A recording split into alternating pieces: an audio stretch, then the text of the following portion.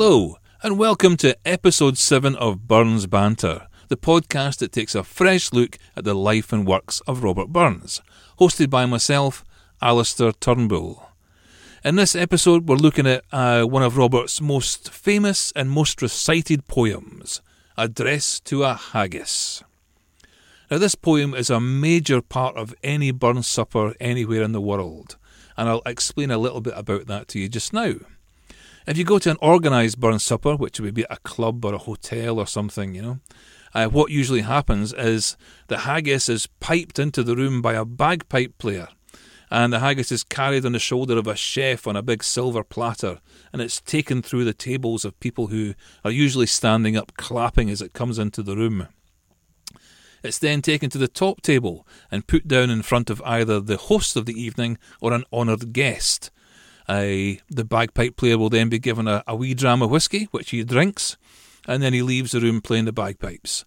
And either the host or an honoured guest then recites the poem Address to a Haggis before anybody in the room gets served their food. It's a great thing to see. You should get yourself invited along to a Burns supper. They really are good fun. I mean, even if you have a small one in the house and it's just a few guests round a table, the host still likes to carry in the haggis to some pipe music, probably played from Spotify or something, and then recite the poem Address to a Haggis. So as I said, it's a major part of any Burns supper.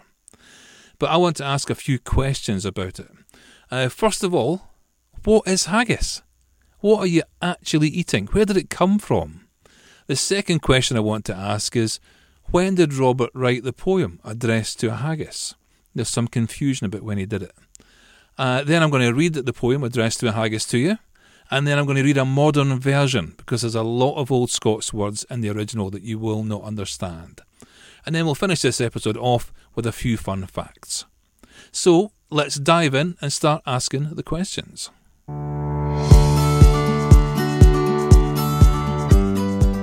Okay, the first question. What is a haggis? Well, I'll tell you what it's not. It's not a small furry creature that runs around the hills in Scotland. That's just what we tell tourists, okay?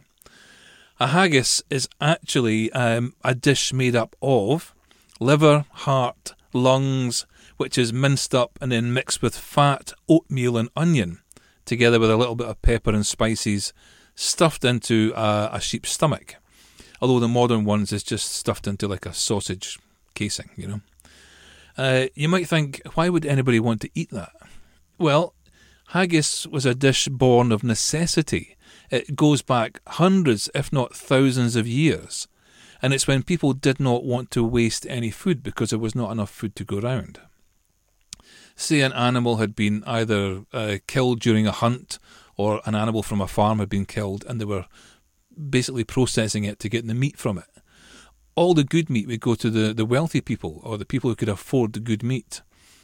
The liver and the kidney was usually just fried and eaten during that process because it didn't really stay for very long. It went off quite quickly.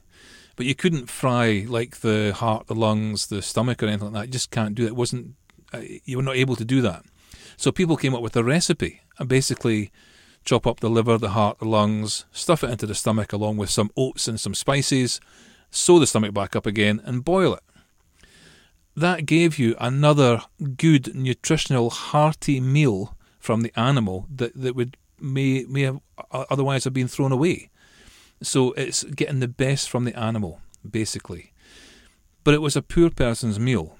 A king or a queen wouldn't eat haggis. They would eat the best cuts of meat from the animal. So it's a meal born of necessity. It's using the parts of the animal that otherwise would have been thrown away. That's where it came from. Even during Robert's time in the 18th century, though, haggis was actually quite a delicacy. It was quite an extravagance to have that on the table. If you were poor, you basically lived on vegetables. The Burns family at one point had no meat on the table for 2 years because they were so poor. So to them, having a haggis would have been an extravagance, an excellent meal, a nutritious, a healthy, wholesome meal. So that's what it is. That's a haggis. That's what you're eating. Okay? In modern day, it's a lot better. I'll tell you about that after the poems. A Second question. When did Robert write Address to a Haggis? Well, he wrote it in 1786, and there's two versions of how he wrote it. People say that he wrote it when he went to a dinner in Edinburgh for a guy called Andrew Bruce, who was a wealthy merchant, and he wrote it to entertain the wealthy guests when he got there, some fun. Because basically, Address to a Haggis, it's a tongue-in-cheek poem. It's not really that serious. It's more for a laugh, great chieftain o' the puddin' race, The other thing, people also say that he wrote it during a dinner at his mate John Morrison's house, who was a cabinet maker in Mauchline, and they said that he wrote it there, and he brought it to Edinburgh and used it. Personally, I believe he probably did start writing it back in Mauchline at John Morrison's house. He maybe have seen the haggis and went, "Whoa, look at that," and was inspired to start writing this address to a haggis, but it probably wasn't the words that we recognise today.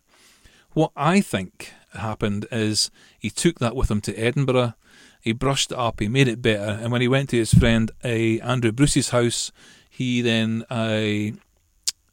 said the address to haggis that we know today. It's probably a brushed up version of the one that he started off in Mauchline. Anyway, the one thing I can tell you definitely is that it was first published in Edinburgh on the 20th of December of 1786 in a paper called the Caledonian Mercury, and it was the first ever poem by Burns to be published in a periodical, i.e. a newspaper or a magazine. So quite a big event for him. Also, it was one of the only poems in 1786 of note that he wrote when he was in Edinburgh. It wasn't a very good period for him work-wise, probably because he was out having a good time in Edinburgh at parties all the time. He kept on getting invited out to rich, wealthy merchants' houses, and he would drink wine and go to drinking clubs with his friends and stuff. So he was too busy having a good time in Edinburgh to write anything worthwhile. So this is one of the poems he wrote during that period that is any good. So, we know what a haggis is, we know when he wrote it, roughly, so let's go ahead now and recite the original poem.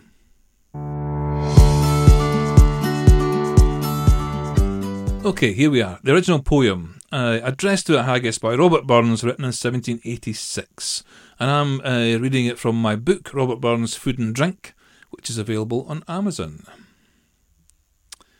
Here we go. Far fae your honest sonsy face, great chieftain o' the puddin' race, aboon them a' ye tak your place, paying stripe or theorem.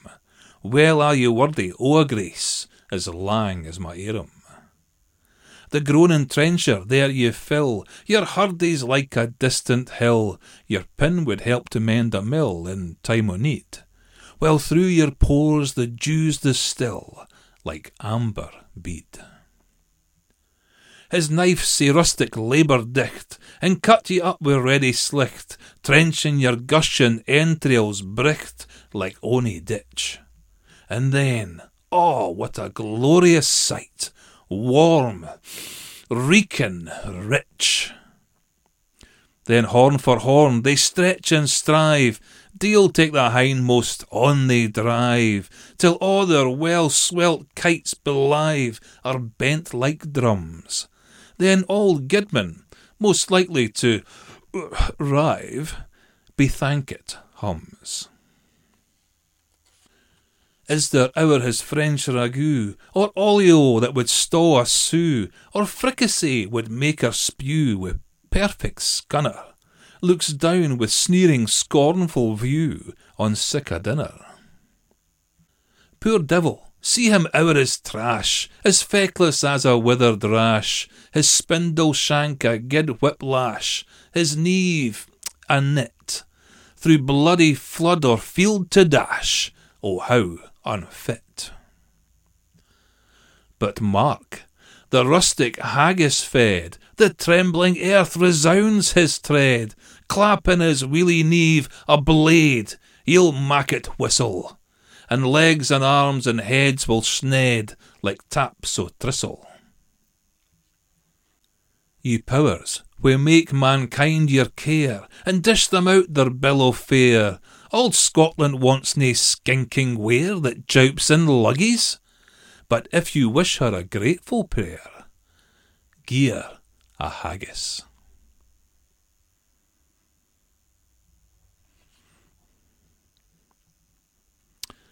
A lot of old Scots words there that you'll have no chance of understanding, which is why I'm just about to read to you a modern version of the same poem. Again, it's in my book, Robert Burns' Food and Drink, available on Amazon. And here we go. Let's do a modern translation.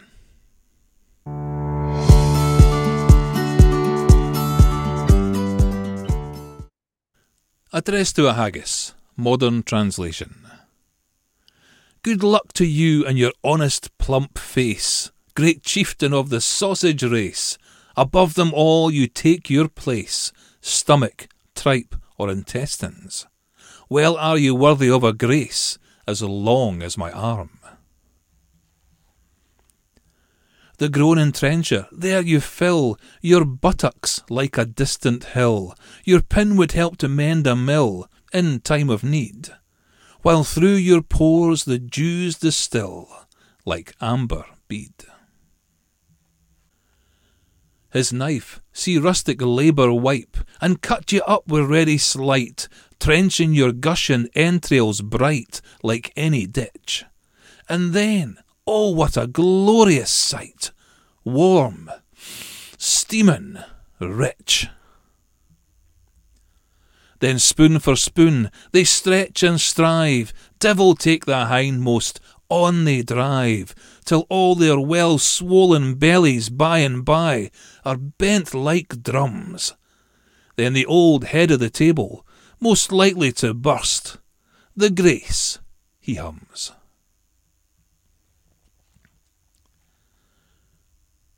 Is there over his French ragout, or olio that would sicken a sow, or fricassee would make her vomit with perfect disgust? Looks down with sneering scornful view on such a dinner. Poor devil, see him over his trash, as feeble as a withered rush, his thin legs a good whip lash, his fist a nut. Through bloody flood or field to dash, oh, how unfit. But mark, the rustic haggis fed, the trembling earth resounds his tread, held in his ample fist a blade, he'll make it whistle, and legs and arms and heads will cut off, like the heads of thistles. You powers, who make mankind your care, and dish them out their bill of fare, old Scotland wants no watery stuff that splashes in wooden bowls. But if you wish her a grateful prayer, give her a haggis.